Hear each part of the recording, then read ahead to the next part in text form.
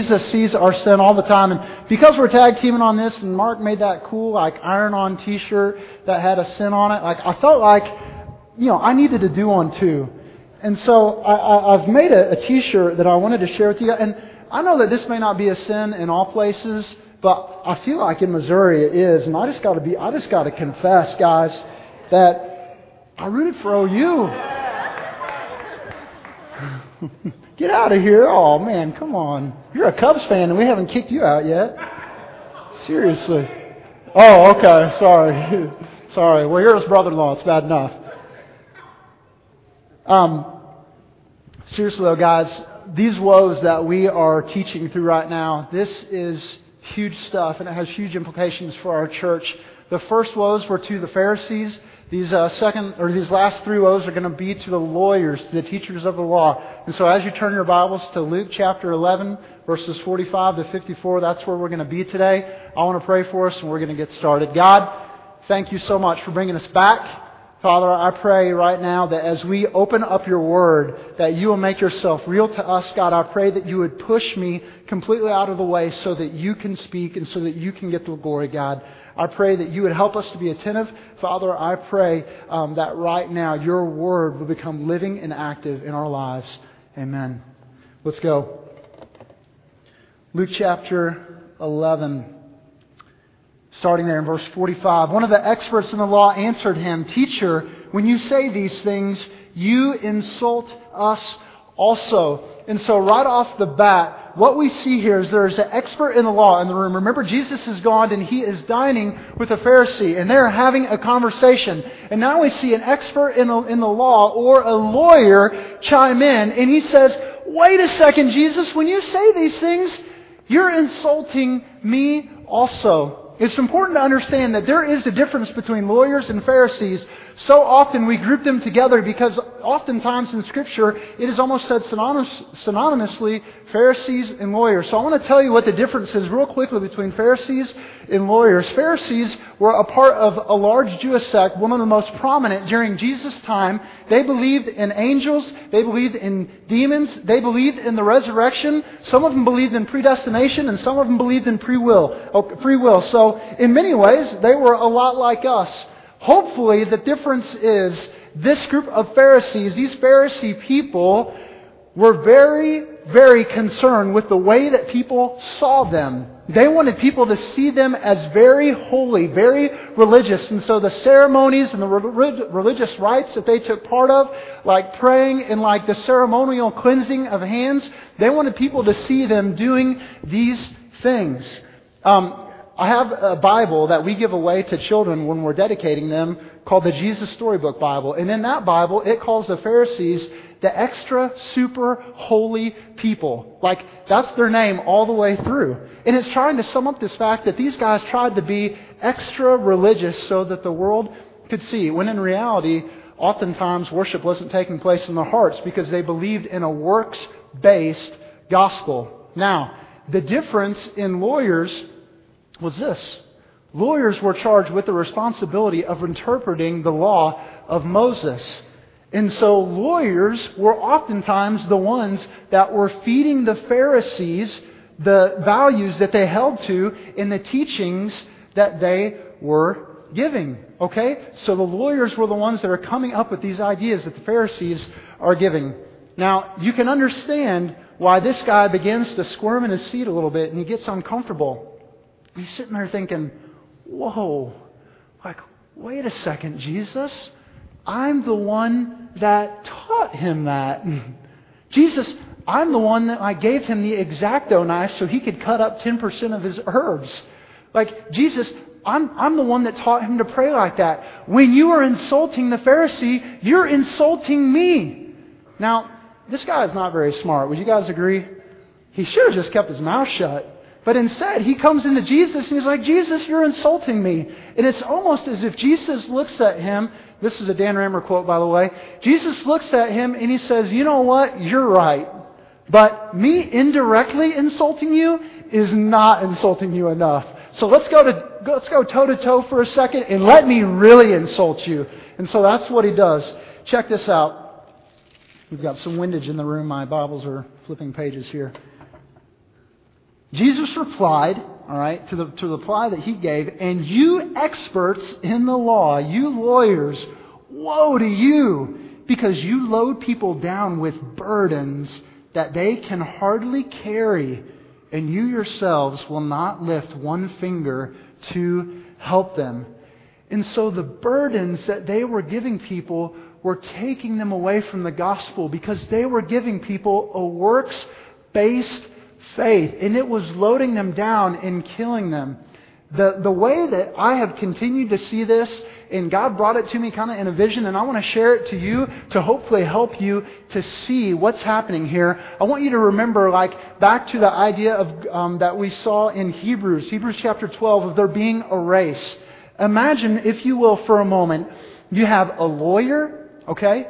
You have a Pharisee, and then there's you and me. And we've all lined up to this starting line. And the lawyer looks over at the Pharisee and he says, hey, you know what? I found out that if you put on this parachute when you run in the race, it actually helps you. So here, let me give you this parachute. And I also found out that if you put on this weighted vest, here, Pharisee, put on the weighted vest. And there's these special shoes that are kind of big and clunky on the bottom, but if you put them on, they'll help you to run. And so the lawyer is giving all of this burdenous junk to the Pharisee who's about to run this race. And so the Pharisee sees it and he was like, yeah, here we go. This will even make me look good in the race. So he looks to you and me and he starts giving us this same junk. He's trying to give us the parachute to put on our back, and he's giving us the weighted vest and the ankle weights. And all the while, you and I are standing here and we're loading all this on, and we begin to think, wait a second, isn't this going to slow us down? Isn't this going to hinder us in the race? And then you and I look over at the Pharisee and the lawyer, and they're standing there in Under Armour and Air Pegasus. They're not wearing any of the stuff. You know what I'm saying? That's exactly what these guys did. They gave away all the junk. The lawyers were feeding all these burdens onto people, but they weren't carrying any of them. You can see that so evidently in Matthew chapter 23, verses 2 and 3. In Matthew chapter 23, verses 2 and 3, you'll see this. Jesus says, they do not practice what they preach. They don't even practice what they preach. He's speaking here to the Pharisees and to the lawyers. It's so bad. Here's a couple of examples. They would tell people that you couldn't carry anything in your right hand, in your left hand, across your chest, or on your shoulders. But because the lawyers were experts in the law, much like our lawyers today, what they would do instead is when they needed to carry something on the Sabbath, they would carry it on the back of their hand. Pretty smart, huh? They would also carry things with their shoes, or they would tie things to their hair, or they would carry things in the hem of their shirt. So they're telling people, you can't carry things, but I'm going to figure out a way around it. Yep, I'm going to figure out a way to carry stuff on the Sabbath. Here's another interesting thing that they would do. They would tell people that you cannot tie knots on the Sabbath. All right, interesting. Well, in order to draw water, though, you would need to be able to tie a rope to your bucket. All right, this is going to get good. So what the Pharisees and the lawyers would do, the lawyers would take a girdle, because a woman was allowed to tie her girdle on the Sabbath, and they would take a rope and a bucket, and they would tie the girdle to the rope, and then they would tie the other part of the girdle to the bucket. So see, all they were doing was tying a girdle. They weren't tying a rope, right? Are you seeing this? They were making up these ridiculous laws, and then they were figuring out ways around them just so they could look good. I have this picture in my head of Jason Odell coming into my lot family, and I got to find something to do this with. I guess I'm going to use my Bible. Can I use your Bible? I don't want to use my Bible. I might drop it. So I see Jason Odell coming into my lot family, and Jason's carrying his tuna casserole on the top of his hand, all right? And then Lindsay Holm comes in, and she's got one of her bras, and she's holding the 2-liter, to it. It's just absolutely ridiculous what these guys were doing. Can you imagine us living in a world like this? Can you? It's a good thing that Lindsay's not here, by the way. A lot of us are sitting here thinking, you know what? I can't imagine us living in a world like this because we don't live in a world like this. You know what? We do. We absolutely do. In our grandparents' generation, there was this idea that developed, I don't know how, over time, but in order to come into a church, you needed to dress appropriately in the house of God. Now, I'm not minimizing that you need to wear clothes to church, okay? But what I am saying is that there was this idea that developed that if somebody came in through the back of the church and everybody was sitting around worshiping and they were wearing torn up jeans and they had a stained shirt and they had a ball cap on, all of a sudden the women began to pass it through the prayer chain that they needed to pray for that guy's salvation. Because obviously if he didn't know how to dress in church, he was not a Christian. Do you guys remember this time? For some of you that maybe are still attending church with your grandparents, there's this idea that James chapter 2 completely destroys that people have to dress a certain way in order to worship. And it's just not true. There is no mark of salvation in that. Okay? Here, check this out. In our parents' generation, there was this idea that began to develop that Sunday morning church wasn't enough. And I know part of this began to develop before that, but I think it climaxed in our parents' generation. And there was this idea that in order to really get enough gospel, you needed to start a Sunday night service too. And the Sunday night service was the place where if you really wanted to be a disciple, you had to go on Sunday night. And Sunday night worship wasn't enough because there really needed to be some type of discipleship training, and so they started that at 5 o'clock, and then the worship service was at 6. Well, after 6, they needed to have a choir, and so they had choir practice at 7, and somewhere in the middle there was something else, I don't even know what, probably a potluck dinner or something. Then, on Tuesdays, in order to visit all the people that came on Sundays, you would need to have a visitation. On Wednesdays, you would need to have another Bible study. On Thursday night, you'd have the prayer meeting. And then on Friday, there had to be some type of youth activity. On Saturday morning, you had the men's prayer breakfast. And on Sunday, the whole cycle started over again. And somehow, if you were a person that just came on Sundays, or maybe you just came on Sundays and Wednesdays, people began to think, well, they're all right, but they don't come to discipleship training on Sunday night. So obviously, they're not a hardcore Christian. There may be something wrong with their salvation. You see what I'm saying? You guys see this? Busyness, as Mark shares all the time, does not equal holiness. Busyness does not equal holiness. Unfortunately, what was happening in that generation is that fathers were being robbed of their time to train up their boys and their girls to love Jesus. They were being robbed of the time that they would need to lead their families in worship. And they were giving their children over to the church so that the church could be responsible to do it. You know what else was happening? Families were not having the opportunity, because of the busyness of schedules, to really engage their neighbors in relationship. I grew up in a home like this, and I will be the first to stand here and say my family did not know our neighbors, and my family never had worship time because we were too busy worshiping at church. Friends, this is a problem. Busyness does not equal holiness. It is not a means to salvation. And so the question now becomes, it's a lot easier to see the burdens that we place on the culture when we're years removed. Do you guys see this? What's a lot harder is to look at the burdens that we may be giving the culture today. The big question that we have been wrestling with all week as we as a group have tried to prepare what tonight would look like is this. What is the burden that our culture is putting on the backs of people that is a false picture of what the gospel should be? What is the burden that we're putting on people that is an unnecessary burden that they shouldn't have? And tonight, I'm not even going to go into trying to answer that question. I've got a lot of ideas, but you know what? I think it's something that we all need to wrestle with. And so my challenge to you tonight is going to be to take that question, write it down, do whatever you need to do.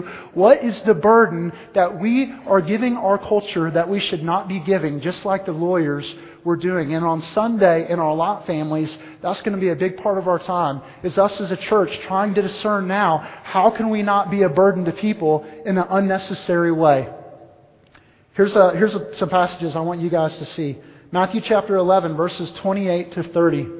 Andrew, if you could put that up for us. Matthew chapter 11, verses 28 to 30. Jesus says, "Come to me, all you who are weary and burdened, and I will give you rest." Amen. "Take my yoke upon you and learn from me, for I am gentle and I am humble in heart, and you will find rest for your souls. For my yoke is easy and my burden is light." And Jesus tells us, my yoke is easy and my burden is light. The yoke would be what He would put on our backs. You want to know why it's light? Because He's helping us carry it. Let me read another passage to you. Psalms chapter 68, verses 19 and 20.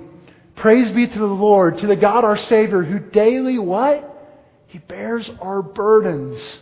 Our God is a God who saves. From the sovereign Lord comes escape from death." Here's what I'm not saying. I'm not saying that you won't have burdens as a Christian. I believe that you will. But what I am saying is that Jesus Christ came and He bore our sin on the cross. And our sin is our burden. We don't have to carry that anymore. And it is by faith that we are saved, not by works. There will be nothing that you could be put on your back that is going to get you closer to Jesus if you do it. Jesus Christ came on your behalf and He died for you so that you could know God. Take that yoke upon you. Let's keep moving forward. Next piece here. Starting in verse 47. "Woe to you, because you build tombs for the prophets, and it was your forefathers who killed them. So you testify that you approve of what your forefathers did. They killed the prophets, and you build their tombs. Because of this, God in His wisdom said, I will send them prophets and apostles, some of whom they will kill, and others they will persecute. Therefore, this generation will be held responsible for the blood of all the prophets that has been shed since the beginning of the world, from the blood of Abel to the blood of Zechariah, who was killed between the altar and the sanctuary. Yes, I tell you, this generation will be held responsible for all of it." Now, this is kind of a challenging text here to dive into, and this is probably the piece that I wrestle with the most because there is so much here. Let me simplify it for you as we begin by saying this. Mark talked last week about how Jesus begins the woes to the Pharisees, and He tells them, you are like a cup in a dish where on the outside you look clean, but on the inside you are filled with greed and you're filled with wickedness. This is the exact same thing that He is saying here to the lawyers. He says, you know what? On the outside, you are making these beautiful tombs for the dead prophets.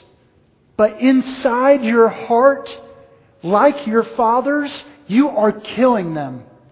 Because while you build these tombs for the dead prophets, your forefathers killed them, and you affirm what your forefathers did. How can you build these tombs while at the same time affirming that they needed to die? They were doing it because they were getting public recognition for recognizing the great prophets of old.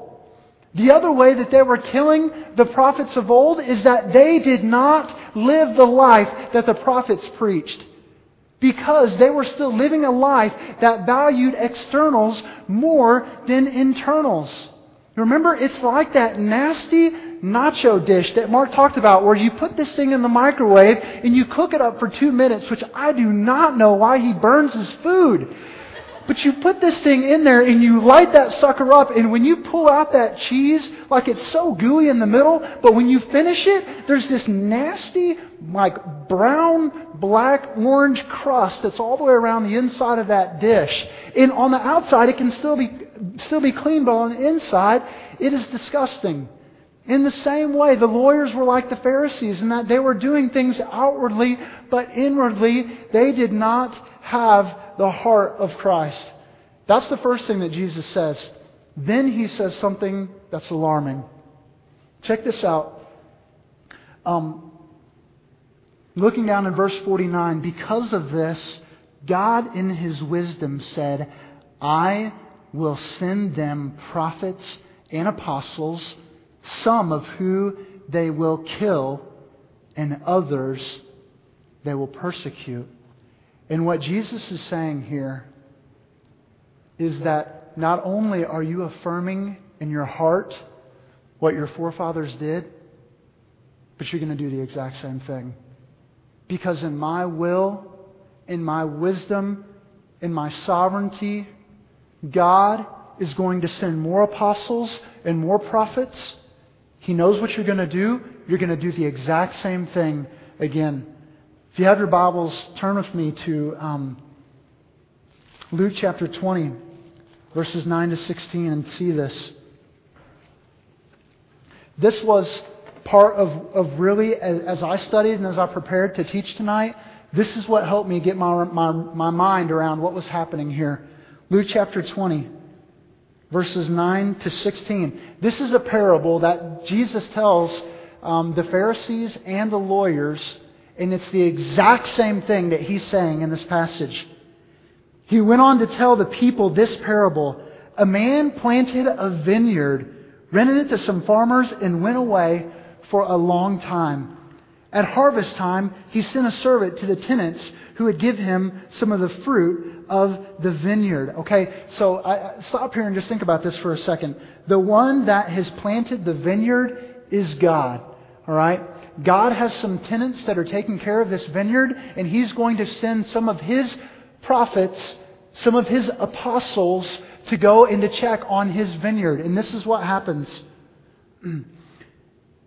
Picking up there. But the tenants beat him and sent him away empty-handed. So they beat who? The prophets and the apostles that He sends to check. Verse 11. He sent another servant, but that one also beat and treated him shamefully and sent him away empty-handed. Verse 12, he sent still a third, and they wounded him, and they threw him out. This is what the Pharisees and the lawyers are doing. They are beating the prophets and the apostles that Jesus is sending. Verse 13, so then the owner of the vineyard said, what shall I do? I know what I'll do. I'll send my son, whom I love. Perhaps they will respect him. And so the owner of the vineyard sends his son, Jesus Christ. And what will they do? But when the tenants saw him, when the lawyers and the Pharisees, they talked the matter over. This is the heir, they said. Let's kill him. And the inheritance will be ours. So they threw him out of the vineyard and they killed him. What then will the owner of the vineyard do to them? He will come and kill those tenants, and he will give the vineyard to others. And in that moment, they're right at the end where he says that he is going to kill the people that have done this to Jesus. That is the same thing that Jesus is saying when He says, you are going to be held responsible from the prophets that were martyred from Abel all the way to Zechariah. In the Hebrew Bible, Zechariah is the last one to be martyred. In our Bible and in the Hebrew Bible, the first one to be martyred is Abel, right? And because Luke, as he writes this letter to Theophilus, he believed that the Old Testament was all of prophecy. So he looked at these men as prophets that were martyred. And what he is saying is that, you know what, guys? Your generation is going to be held responsible for all of the martyrs of the past. And you're going to be held responsible for the apostles and the prophets that you're going to kill in this generation. Stephen, Peter, the apostle James. And you're going to be responsible for me, Jesus. Because you know what? They didn't have to kill all of them to believe in their deaths. And God not only sees what we do with our hands, but He sees what we do with our heart. And so they'll be held responsible specifically for the climax of killing Jesus Christ. Okay, so getting through all of that, here is the practical implications that I think that we really need to take away from this. Their forefathers did it, and what will they do? They'll do it too. Like father, like son. Hear that. Like father, like son. Proverbs chapter 22 verse 6 tells us that it is our responsibility to train up our children in the way that they should go, and when they are old, they will not depart from it. Let me tell you something. If you guys already right now are checking out because you're saying, you know what, I'm in college, I have no children, stop thinking about yourself and think about future generations for a moment. I'm not saying that everybody here will have children, but most of you will. And you need to be thinking about your third and your fourth and your fifth generation, because we see that in Scripture. We should care about the legacy that we're going to leave behind. And when you train up a child, the secondary training that you do is in what you say, and it's in the correction that you give. Your primary training is what you do. You want to know that these guys, their forefathers, they did good things externally, but their hearts were rotten. And so what happens is they raise up these new Pharisees and they raise up these new lawyers, and they struggle with the same thing. They've got bitterness in their heart. They've got anger. They're going to kill the prophets. They're going to kill the apostles. We are responsible to train up our children in the way that they should go. And I want to, the way that I really was able to picture this today, I know this looks very weird. I'm sorry.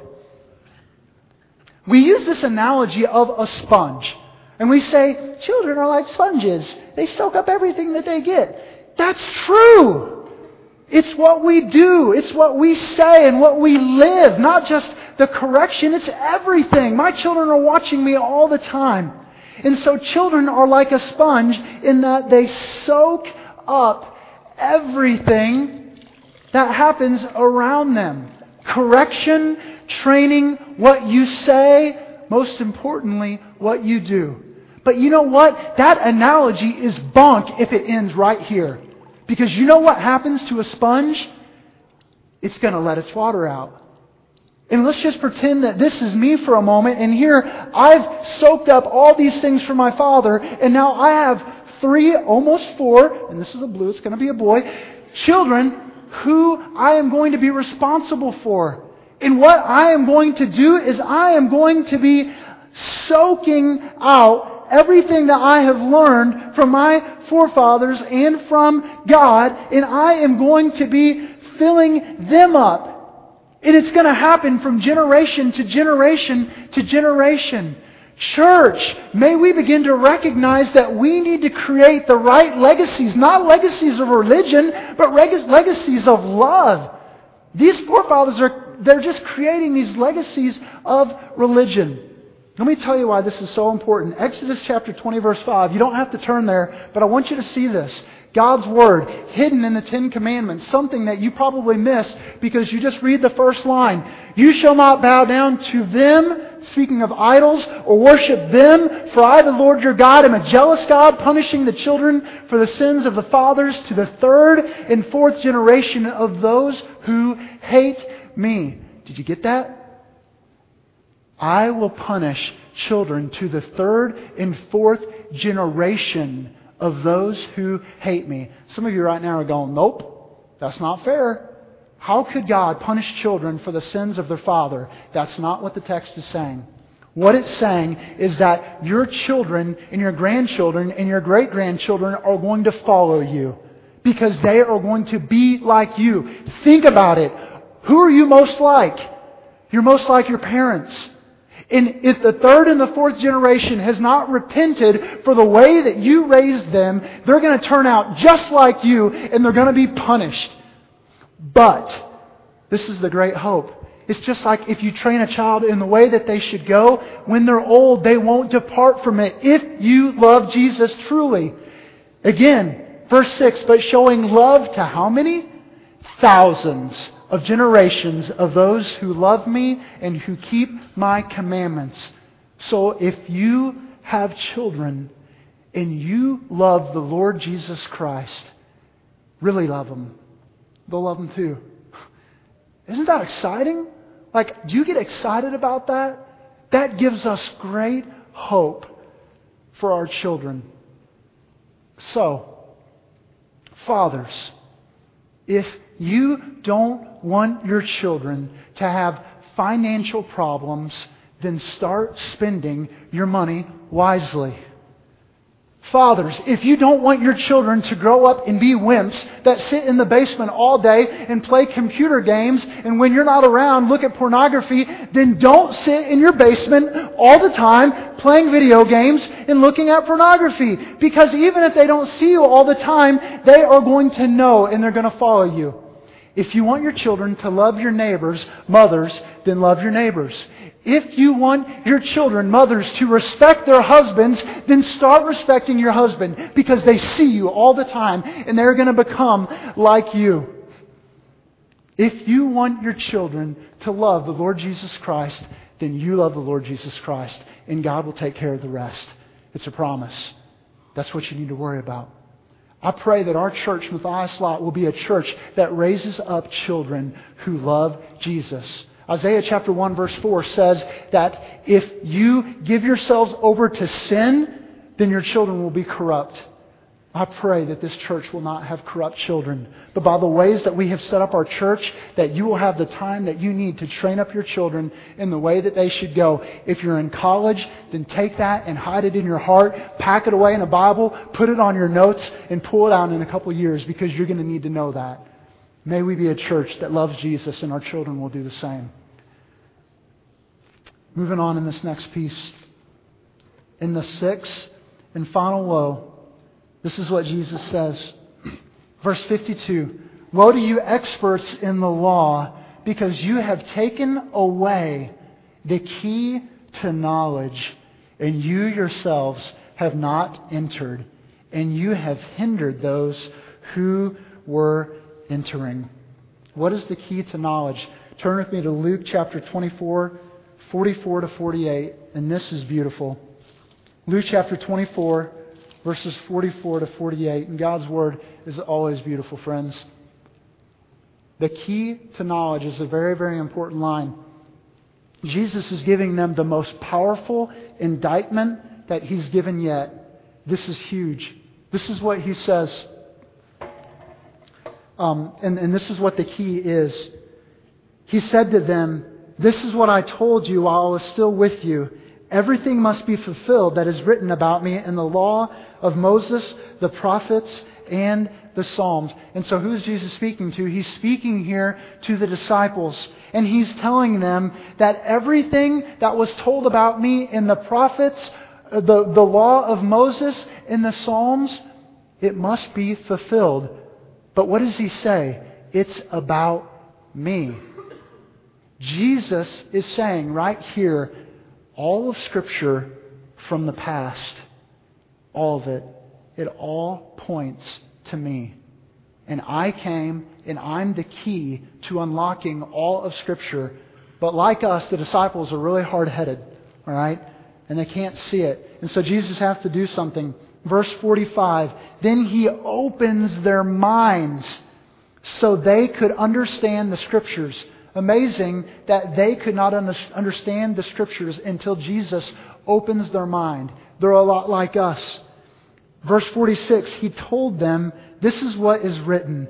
The Christ will suffer, He will rise from the dead, and on the third day, and the repentance and the forgiveness of sins will be preached in His name to all of the nations, beginning at Jerusalem. And so He says, I am the key to knowledge, and that I will be preached to all generations. So Jesus is the key. Now what is knowledge? If you turn again, let's turn to Matthew chapter 23, verse 13. Matthew chapter 23, verse 13. Jesus says, I'm the key. All right? Now He's going to say, to what? Matthew 23, verse 13. And this is the woes paralleled in Matthew. Woe to you, teachers of the law and Pharisees, you hypocrites! You shut the kingdom of heaven into men's faces.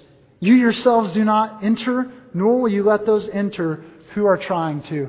So check this out. Jesus looks at him and He says, you're taking the key to knowledge and you're taking it away from people. not only are you not entering the kingdom of heaven, but the people that are trying to enter the kingdom of heaven, you're taking the door and you are slamming it on their face. That is a horrible indictment. And I want you to get a picture of truly what is being said here. We had some of our fine men who are in construction build this beautiful door for us. We'll be selling it on eBay after the service, $100. And Jesus is saying, all right, and I'm going to try to help you guys understand this. God creates. He creates the world to be beautiful. He creates Himself to have a relationship with man. And then sin enters the world. And it's like you have God on this side, all right?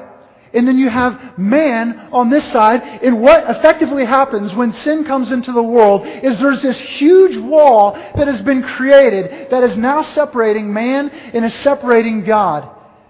And what's happening is that Jesus is saying, I have come to take away the separation. I have come to be the keys to the door that will unlock man to be restored back to the relationship with God. I am the way. I am the truth. I am the life. No one comes to the Father except through me. That's what Jesus is saying. And what He's saying is that there is a key that must open this door. And instead of giving people the key, you've effectively taken the door and you've slammed it in their face. You're not giving people the opportunity to come into the kingdom of heaven. Why are they not giving them the opportunity? How are they doing this? They are giving people a set of rules and saying, here's the deal. When you run the race, take the parachute, take the ankle weights, take the vest. This is going to help you run the race. And Jesus is saying, no, that's not the way that you run the race. The way that you run the race is that you accept me as Lord. You take the keys. You recognize that in order to be in my kingdom, you have to have the key, which is Jesus. It's the only key that opens the door. So you have to take that, and that opens the door. And then you can walk through, and you can be restored to Christ, and you can have that relationship. But what you're doing is you are taking these rules, and people are getting off track, and they're going this way and that way. The key that you're giving them is the wrong key. Any gospel that says that rules are the way that you get to the kingdom of God is a false gospel. It's false. Jesus Christ and faith in Him is the only way to the gospel. Any gospel that teaches that you will one day have the ability to become a God by doing works, and possibly you will have the opportunity to have 3 different heavens. And if you work the hardest and you become a God on the 3rd, and then you can have celestial sex for the rest of your lives, and you'll have all these offspring that will become your children, that is a false gospel. That is not the key. That leads people astray. It takes the key and it throws it far away. And it leads people to death. It's like defecating on the throne of God. Because the throne of God says in 1 Timothy chapter 2 verse 5 that there is only one God. And there's only one mediator, Jesus Christ. He's the only one that can lead you to God. And when you take that key, you can go through the door. But if you don't have that key, you'll never get in. There's another one. And it says this. That somehow gifts can become as good as the giver. It's the health, wealth, prosperity gospel that is being preached over our nation. And it says that here's gifts and here's Jesus. And oftentimes it says here's gifts and here's Jesus. And Jesus wants to give you everything that you ever wanted. It is a load of bull. That's not the gospel. The gospel is Jesus Christ is the only way. And if you want to come and suffer with Him, then you accept Him. That's the gospel. There's a video that I want you guys to see that'll show this. I don't know what you feel about the prosperity gospel, the health, wealth, and prosperity gospel, but I'll tell you what I feel about it. Hatred. It is not the gospel. It's being exported from this country to Africa and Asia, selling a bill of goods to the poorest of the poor. Believe this message. Your pigs won't die. Your wife won't have miscarriages. You have rings on your fingers and coats on your back. That's coming out of America. The people that ought to be giving our money and our time lives instead of selling a bunch of crap called gospel. And here's the reason it is so horrible. When was the last time that any American, African, Asian ever said, Jesus is all satisfying because you drove a BMW? Never. They'll say, Jesus give you that? Yeah, well, I'll take Jesus. That's idolatry. That's not the gospel. That's elevating gifts above giver. I'll tell you what makes Jesus look beautiful is when you smash your car and your little girl goes flying through the windshield and lands like dead on the street. And you say, through the deepest possible pain, God's enough. God's enough. He is good. He will take care of us. He will satisfy us. He will get us through this. He is our treasure. Whom have I in heaven with you and on earth? There's nothing that I desire besides you. My flesh and my heart, my little girl, they fail. You are the strength of my heart and my portion forever. That makes God good. Ask God, not as giver of cars or safety or health. Oh, how I pray that America would be purged of the health, wealth, and prosperity gospel, and that the Christian church would be marked by suffering for Christ.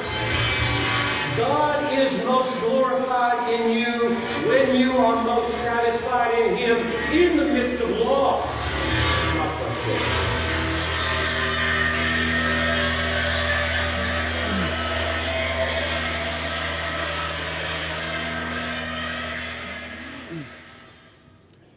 Verse 53, when Jesus left there, the Pharisees and the teachers of the law began to oppose Him fiercely and to besiege Him with questions, waiting to catch Him in something that He might say. At the end of this time, we now see these Pharisees and these lawyers become furious with Jesus. And they say, it's go time. Now, had it not been for the promises of God, this is the place where I think all of us should be pulling out our hands and biting on our nails, because we would say, this is scary. Jesus is going to be in the hands of men. They're going to have their way. Thanks be to God that He is sovereign. Thanks be to God that He is indeed in control in all ages. Isaiah chapter 53, verse 10. Take this with you. Yet it was the Lord's will to crush Him and cause Him to suffer. And though the Lord makes His life a guilt offering, He will see His offspring and prolong His days. And the will of the Lord will prosper in His hands. Church, thank be to God that we don't have to bite our nails, because it's no mistake. God is going to use these men for His plans and His purposes. God is going to crush Jesus. God is going to make Him suffer so that we could have the key to be restored in our relationship with God. And Scripture tells us very clearly that if you confess with your mouth that Jesus is Lord and you believe in your heart that God raised Him from the dead, that you will be saved. And so tonight, right now, if it is the first time that you have understood that the keys to knowing God is indeed Jesus Christ, God's opened your eyes. God's done the work. He's caused you to see Him. Do not reject Him today. I'm going to be standing over on this side in the back, and I'm going to ask one of our other elders, Jeff, to be over on the other side. And that tonight, if you want to respond to the Lord by finding out more about what Jesus has done for your salvation, then we want to talk with you. Here's my other challenge. Tonight, if you have been giving people the false gospel, if you have been leading people towards works, if you have been leading people towards prosperity, it's time to repent. If you have been taking what you have been soaking up and giving it to people that you love and it's wrong, repent. Repent tonight and God will save 1,000 generations. Tonight, if you're burdening people, repent of the burdens that you're laying on people's backs and give them Jesus. Because His yoke is easy and His burden is light. Let's pray together. Father, I pray that You would do a work in our hearts, God. We believe that only You have the power and the ability to save. God, I pray that You would do a work in our hearts tonight. Father, if there's people that are in this room tonight that don't know You, I pray that You would move in them. I pray that You would remove the veil from their eyes, that You would cause them to see You, and that they would choose You, Father. God, I also ask You right now that if there is any false gospel that's in this church, that we would be purged and that we would give people the right key, which is Jesus Christ.